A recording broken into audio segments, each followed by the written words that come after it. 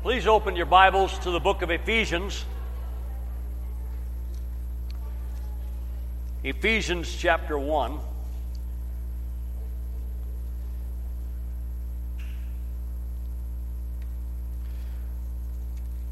I kind of wanted to spend a little bit of time in this particular book.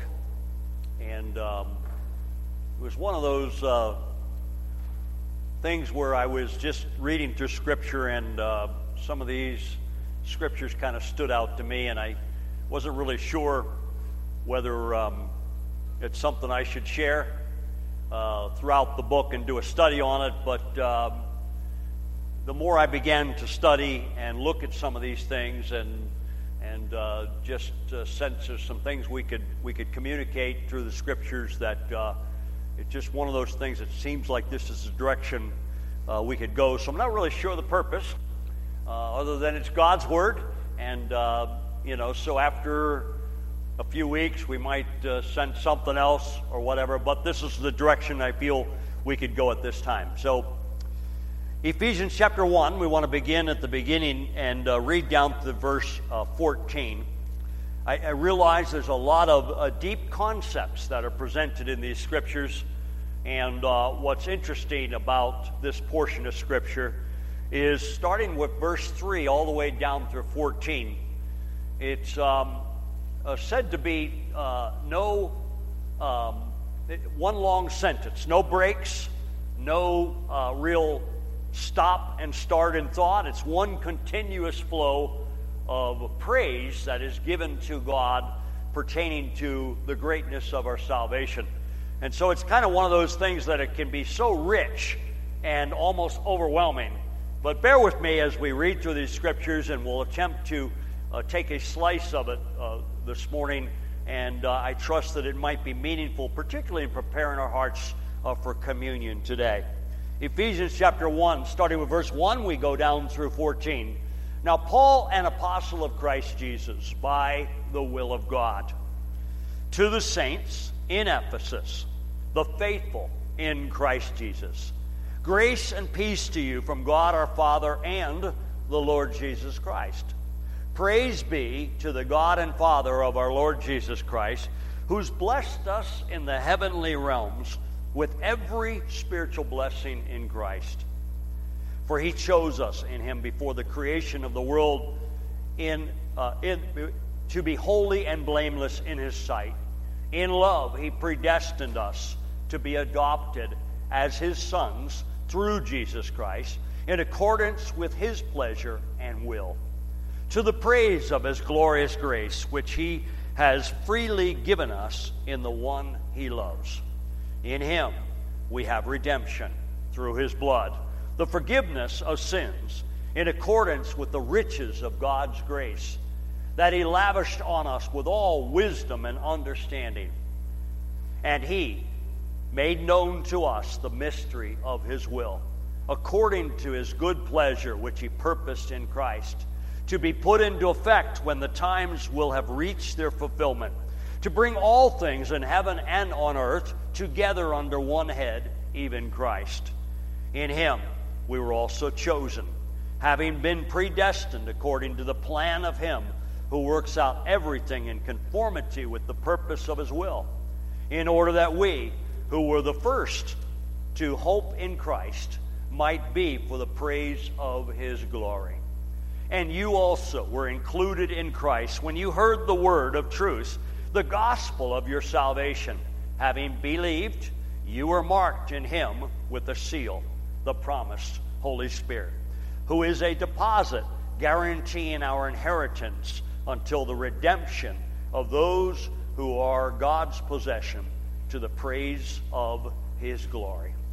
Father, we pause before you because we recognize that our understanding is rather limited compared to what you have desired to reveal to us. The mysteries are so profound and so great, and your majesty is so high, Lord, and your splendor is so overwhelming to us that it's difficult to grasp the fullness of all that you've intended to accomplish and communicate to us. Yet we come humbly today to invite you, Lord, to teach, to guide, to fill our minds, and certainly to change our hearts. And we praise you for this all. In Jesus' name, amen. We note again in verses 6 and 12 and 14 that there's an emphasis upon a phrase, to the praise of his glory. Notice in verse 6, we read a little earlier, to the praise of his glorious grace. Again, in verse 12, it says, in order that we, who were the first to hope in Christ, might be for the praise of his glory. And the last part of verse 14, to the praise of his glory. There's no doubt that every one of us knows that Connie and I were been on vacation, and we kind of look at creation, and we look at all that God has given to us. As you know, when you travel out west, everything that God has revealed to us on the East Coast, He kind of buried it with dirt and trees. You get out west, everything's barren and everything's revealed. And it's always interesting how you can look at creation and look at all that God has given to us just in America itself, let alone the whole world. There's a lot you can learn about the Creator, and we can see to the praise of God's glory. We know that whatever God has created, He didn't have to use so many colors, and He didn't have to use such extreme things. He could have made all the mountains look exactly like every other mountain. He could have made every star that looks like every star. He could have really done a kind of a boring job to still accomplish the same purpose. And yet, the more you look at creation and you see the variety, and that there's no two things exactly alike, it just kind of overwhelms you with the creativity of God and the enormous expression of what He was. Somebody once said, when you look at creation, you wonder if God was showing off a little bit.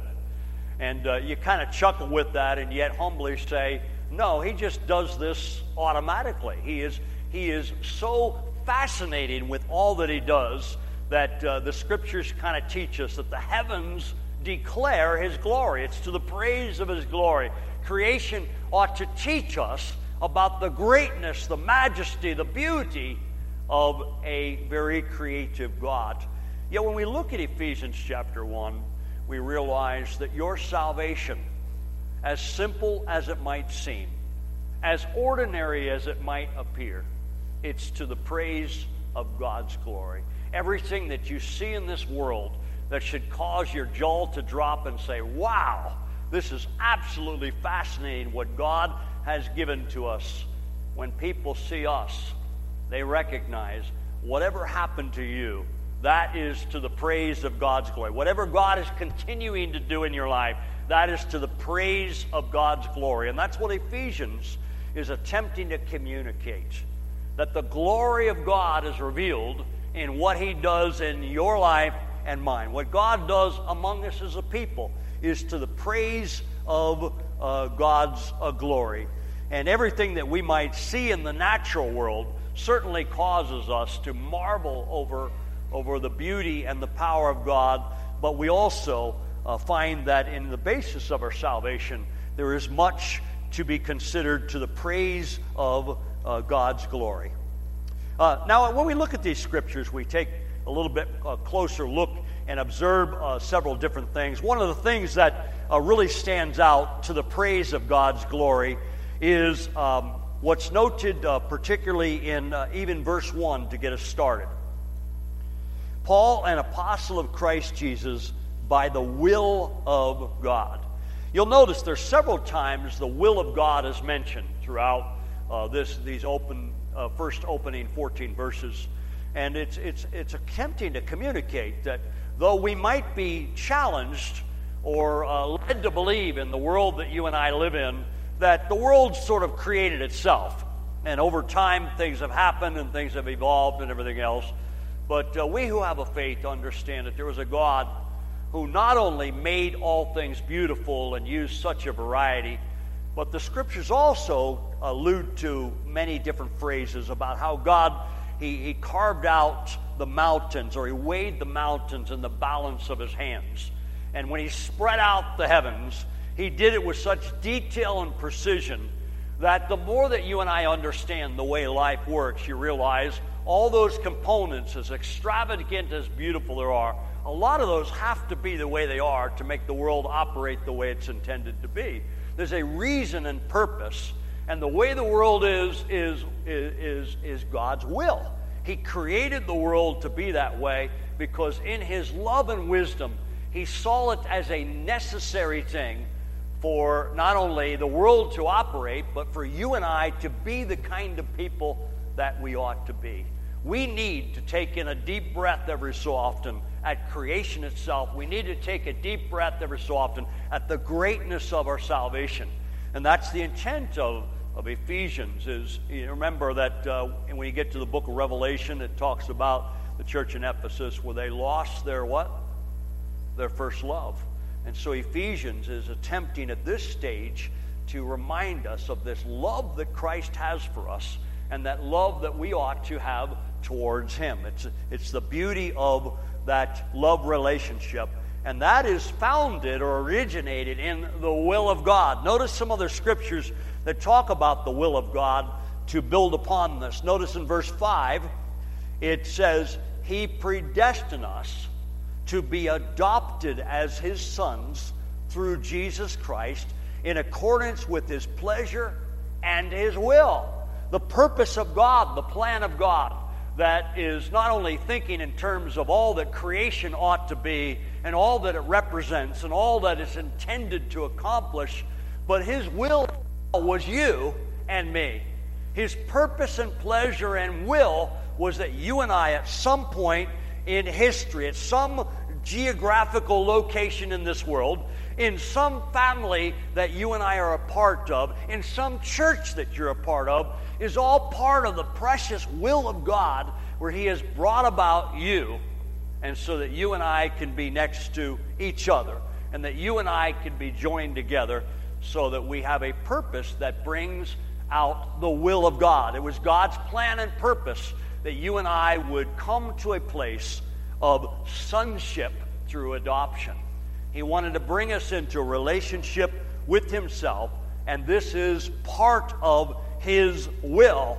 Verse 9, again, we notice, and He made known to us the mystery of His will, according to His good pleasure, which He purposed in Christ, to be put into effect when the times will have reached their fulfillment. And it goes on to talk about the will of God. It's humbling to think that God has operated and manifested the expression of His will in all the details of our life. Now, we might struggle in some sense and say, hey, I got free will. If I want to do what's right, I can do what's right. If I got free will and I want to do what's wrong, I can do what's wrong. The underlying and deeper message is you and I have been brought to a place of faith because it was His plan. It was His purpose. It was His design. He put together all the details. He brought us through all these experiences of life. He put us together with certain people in certain circumstances and certain events. This is His will. That you and I would understand the mysteries, the deep truths that seemingly are hidden and now become His will in revealing that. We'll touch upon this a little bit more as we go on. Now, I want to read in verse 11 one more mention of the emphasis upon His will. In Him we were also chosen, having been predestined according to the plan of Him who works out everything in conformity with the purpose of His will. Again, our salvation was His idea, it really wasn't ours. As much as, again, we deal with the delicate balance of being responsible to believe and commit ourselves and trust to Him, but the underlying, the beginning of this glorious grace of God and this glorious work of God is that you and I have come to be recipients of the faith we have because God is constantly at work in your life, bringing you through all the twists and the turns and the avenues and the means so that you and I most naturally would say, Lord, life is about you. It is His will and His purpose. Our love in Christ is rooted in knowing that He loved us first and we responded to that love. He initiated through His Holy Spirit, an active ingredient in causing us to desire to know Him, to understand Him, to want Him. He causes the compelling desire to humbly give ourselves to Him. And we walk away with so many benefits and so many blessings, but it's His will. So that ultimately you and I will praise Him unto His own glory and grace. It is God actively and consistently at work in our lives, and that's the beginning introduction to that. We certainly don't have time to exhaust all this as we look at it, because I want to break it down into several different weeks. We want to look at some of these terms. Maybe next week, Lord willing, we think about the concepts of adoption. We think of the concepts of redemption. We think of the concepts of predestination, election. They're deep concepts. But the more that you and I can understand the beauty of creation itself, the more you can appreciate creation. The more that you can see how God put together this world in a way that is so rewarding and so encouraging and so much to God's glory. The more you understand life, the more you appreciate the one who gave life. And the same thing is our salvation. If we could understand some of the concepts that have been presented to us, and we can humbly realize that God has brought us all to a place that we, in wisdom, know that He is the right answer to life. And He's the most desirable answer in life. This is what causes our love relationship with Christ to begin to thrive and to grow and mature. That salvation is not so much what I have done with Christ. Salvation is the Savior, and He's not finished yet.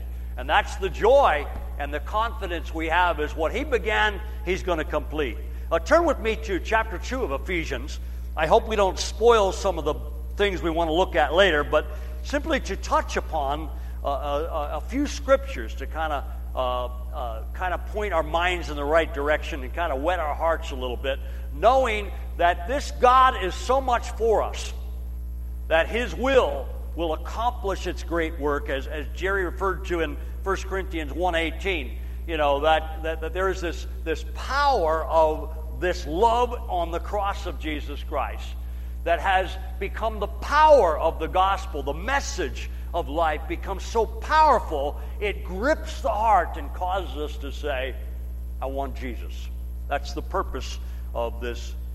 But it comes out of grace in Ephesians 2:8 and 9. What we're looking for is an emphasis, not so much on the full explanation of the verse, but what you want to see in these verses is how much in our salvation God has done on His own, and we have benefited from it. Ephesians 2:8, for it is by grace you have been saved. It's by grace you've been saved through faith. This is not from yourselves. It's the gift of God. It's not by works, so that no one can boast.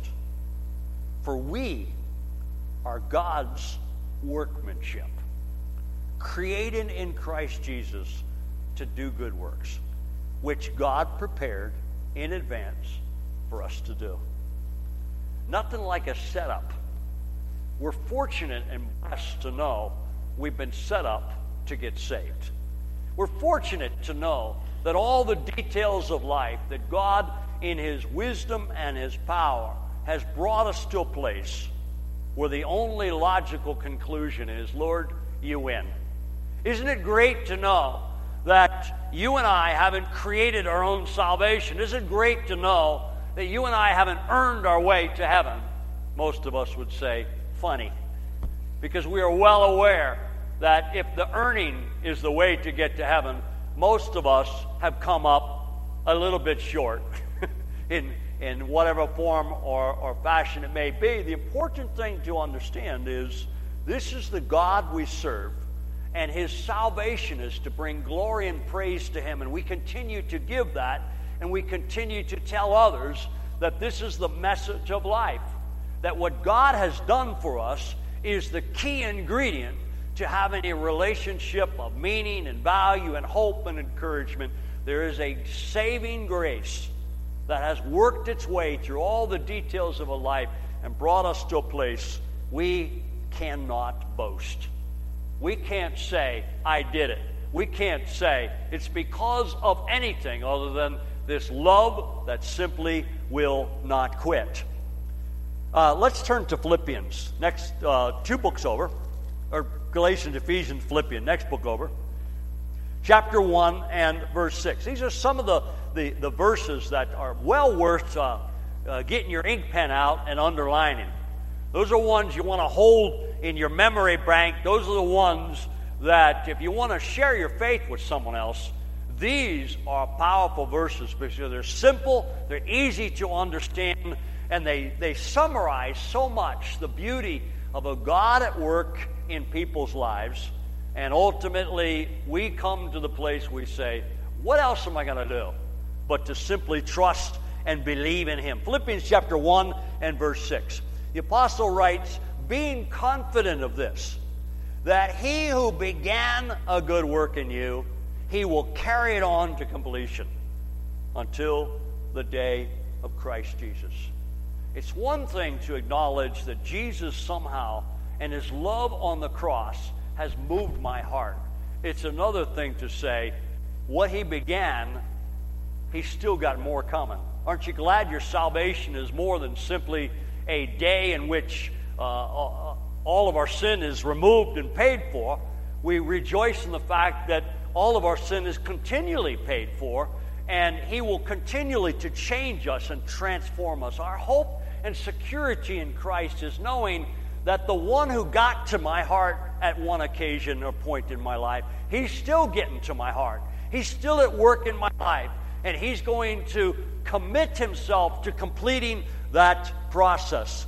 Turn with me in chapter 2 in verse 12 and 13 of Philippians. Philippians chapter 2, and we look as well in verses 12 and 13. Again, we're trying to highlight what Christ does in comparison to what you and I ultimately will do. He is the driving force behind our salvation. He is the compelling energy that causes us to want to love Him in response. He is the one that is causing us to recognize the foolishness of throwing our hands up in life. Philippians chapter 2, 12 and 13. Therefore, my dear friends, as you've always obeyed, not only in my presence, but now much more in my absence, continue to work out your salvation with fear and trembling. For, notice here in 13, for it is God who works in you to will and to act according to His good purpose. Aren't you glad that God has begun a great work in your life? Aren't you glad that you can be assured that what He started yesterday, He doesn't leave the job half finished. He doesn't leave us hanging. He doesn't leave us up for the grab of the world. He is fully committed to fulfilling and completing this great work of salvation. I want to just briefly mention one of the thought pertaining to these initial verses in Ephesians. So we'll go back there to chapter 1 before we invite ourselves to come to partake of the holy sacraments. And then we'll break this down in the next couple of weeks, thinking about this in its fuller extent. But another thing that not only is about the will of God. The will of God is the driving force of your salvation. It's the driving energy that compels us to keep going. No doubt there's still times in which, if we're honest, we wonder, is this really all true? I mean, those are bad days and bad weeks that we run into. The seasons in life where we wonder about the truth about the whole big picture. It doesn't mean our faith is completely gone. It just means a circumstance of some type or another has rocked your boat. We've all been through times where God hasn't necessarily given us what we wanted. That's not always good for us, but we would like to think that, that God ought to give us everything we want. Or sometimes our needs, the time period of our needs gets stretched a little bit. We wonder, where is our healer? Where is our comforter? Where is our helper? We get stretched in life. But ultimately, the bottom line of our salvation is secure in a God who understands those limits. And even though we might get stretched to a point, he brings around an assurance or a confirmation of some point. And that's the way he validates and reinstates within us. But it's God constantly at work, and that's our hope. And that is his will and his purpose. But what drives that will, let me back up. It might seem as if God's will is this, and this, and we later on learn that his will on our part is to do this, and this, that we might somewhat conclude that God really doesn't have a whole lot of feelings. You ever get that idea? That if God simply says obedience is important and commitment is bottom line and serving him is what it's all about, that sometimes we can become weary and wondering, where's this God of love? He seemingly started out loving me, in spite of who I am, but now here I am trying to push my way through life, and I'm wondering where this love is. What's also noticed in the beginning of Ephesians is the concept of the character of God is he is loving and he is wise. Getting back to our little trip of going out there and seeing several national parks, you realize that love might not seem so evident in the world around us, but you realize when you look at life that one way that it speaks love to me is what you see in creation, like I said, is God could have made all the mountains look alike. They could have been kind of a boring kind of thing. And you'll see that when homes are built. There was a season in the history of our world that homes had a lot of creative, artistic ability. And you go through some of the old towns, and you'll notice the quality or the character in the building workmanship. God didn't have to do the elaborate stuff. He could have, kind of slapped together and make a stick house. He could have made people look like stick figures. I mean, think about that. He could have really made life pretty plain and boring, and yet you look at life and you see the love and the splendor. When you're hiking up in mountains, and my son-in-law is great for this, regardless of how old I've become, he still would like to take me on a hiking trip, that goes up and over and everything else. And I realized my body doesn't quite, go with that much steam and everything else. Gabby and Noah, they kind of kept up with Tyler and Amber, but Connie and I said, well, we'll take the low path and check out the wild goats and stuff. That's kind of more appealing to us. But you realize when you're out there and you're just checking out the goats, and you realize that is so beautiful. I mean, he could have made all the goats ugly. He could have made them all look the same. And so here I am fascinated with that and the little flowers. I mean, I cannot see colors technically because I'm colorblind. But I'm telling you, when you see a meadow that's lined up with what I would call yellow flowers, I'm not really sure exactly what color they were, or purple flowers, that's just fascinating me. I'm thinking, if somebody's eyes weren't there to see it, I mean, what's the purpose of a meadow up at such high altitude, covered with flowers? I mean, they're all going to be dead in a few days. God really goes into the extreme. And that's what our salvation ought to have a component to that, is we see the beauty of how God has taken us wherever we've been. And every one of us has a story. Every one of us has experience and circumstances. Every one of us has come to a place where we have humbly acknowledged the greatness of God. And the way that we know He's great is, I was lost, but now I'm found. I was blind, but now I see. We have a story to tell about His transforming beauty and life. And that story goes from story to story as we share with each other. And we share about the beauty of a changed life. So God is actively involved in love, but He's also in wisdom. I thought about the wisdom of God's creation. And again, when you really look at the beauty of the world created, and you realize the wisdom of how He provides things. We went on a little rafting trip and went fishing, and we're going down this stream, and one of the things that was obvious is the water's actually clean. You're not used to seeing clean water, clear water, and I'm thinking, wow, it's been a long time since I've been on one of these rivers that looks like I could tell that thing is loaded with fish. I mean, hungry native trout. Okay, it wasn't stocked from the local market or the breeding company down here, where they restock the fish. I mean, this is loaded with fish that nobody just plugged them into the water. And I'm thinking, yeah, I could sit here for a long time and get into this kind of stuff.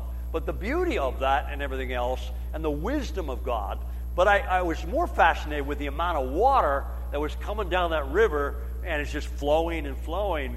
And, I make a dumb comment to my son-in-law. I'm just kind of wondering where all this water comes from. He said, well, that's why it's called Glacier National Park, is these glaciers are feeding it. But I'm thinking, that's a lot of water to keep just coming and coming and coming and coming. God has created the world that it will constantly supply and care for itself. And he does this because of his wisdom. But the wisdom when it comes to your salvation is God knows how to get to your heart, and he knows how to get to your head. And in that wisdom that God has put together life and circumstances, his will is to bring us to a saving knowledge of his Son, Jesus Christ. But in wisdom, he has put together the details of life that not only will best move you and I in a broken world to a place of acknowledging the truths, but in wisdom, he has so worked in your life so you can help somebody else. There's nothing like sharing your story to somebody else who will listen to you because of the details of your story. What you've been through, what you've experienced, what you've been exposed to, the horrors and the good side. God uses all those details together in wisdom to accomplish the greater beauty of his purpose. We have no idea where God wants to take us. We have no idea where he wants to use us. But we know that the wisdom and the love that is given to us has a purpose in his plan. You'll notice in Ephesians chapter 1, if you drop down to verse 18, we're going to once again rob a little bit of what's coming ahead. In verse 17 and 18, the apostle is praying, I keep asking that the God of our Lord Jesus Christ, the glorious Father, may give you the spirit of wisdom and revelation, so that you might know him better. I pray also that the eyes of your heart may be enlightened, in order that you may know the hope to which he has called you, the riches of his glorious inheritance in the saints.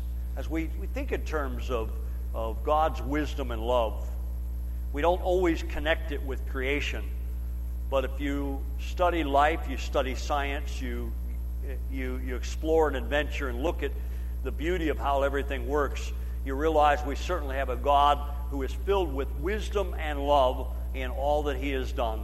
And the more that you and I understand the fullness or the richness of our salvation, that we're not just a people that believe a certain set of truths. We're a people that truth in wisdom and love has changed us. And so that's where we understand this a little bit more when we think in terms of the greatness of our salvation. I trust this kind of prepares us because for communion, because we think about all that Christ has done for us. Some of that we are well familiar with. Some of it might be somewhat new to us. We may not fully understand that. But as we come to celebrate the Holy Sacraments, Jesus established an ordinance for us. An ordinance is, this is what I want you to do until I return. But an ordinance also is something that Christ has given for us to continue to do to remember him. But an ordinance, by definition, is something that comes with a blessing. As often as you take it, do it in remembrance of me. But he also promises a blessing that every time we partake it together, that his presence is there in a unique and powerful way. And that's what we hold dearly to. So he reminds us, he said there's two symbols that go with the sacraments, and one is the cup and the other is the bread. And the bread, certainly, I believe we're aware of that on the night in which Jesus was betrayed, he took one loaf, he ripped it in half, and he said, this is my body, which is broken for you. He visually gave them something that would not only stimulate their eyes, but it certainly will touch their heart. Now, at the time, the disciples really didn't understand all that Jesus was intending to do, but he wanted them to remember at some point, when all the pieces come together, that his broken body, his body on the cross, is the basis for our salvation. We put faith and trust in Christ, that the sacrifice he gave is what brings healing and hope and life to us. The other thing he did was he took the cup after supper. He said, this cup is the blood of the new covenant. And the blood, in essence, is what seals the deal. It's what guarantees that when we hold the cup in faith, we believe that we've entered into a covenant agreement with Almighty God. His agreement was he will shed his blood for our sins, and our agreement is we will love him all the way to the finish line. At this time, I'd like to invite the ushers to come forward as we prepare to celebrate the Lord's Supper together.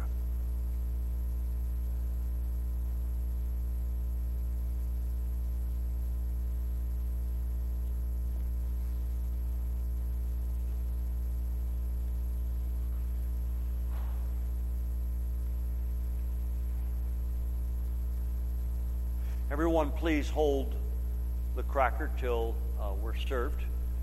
And I encourage you to think about the cross of Jesus Christ. Not so much to think about what maybe it was like, but maybe that might be helpful. But particularly to think, what does it mean to your heart? The cross of Jesus Christ, what he did on the cross, and how it personally applies in our relationship to him. And at the same time, there's going to be a song projected up on the screen. They're going to play the song. You can follow along the words, and maybe that prepares us as well. Let's pray. Father, we thank you for the reminder that you've given us of not only the significance of the cross, but what it means to us. That not only our sins are paid for, but we belong to you because you have given yourself to us. We become the children of God as we think in terms of a relationship of faith. We thank you, Lord, that as you gave your life on that cross, your purpose and plan was to be raised from the dead and now live in our hearts. And therefore we become a people in which God lives in us. And we thank you for that. Allow that truth to be in our minds and in our hearts even today, and might you be praised in Jesus' name.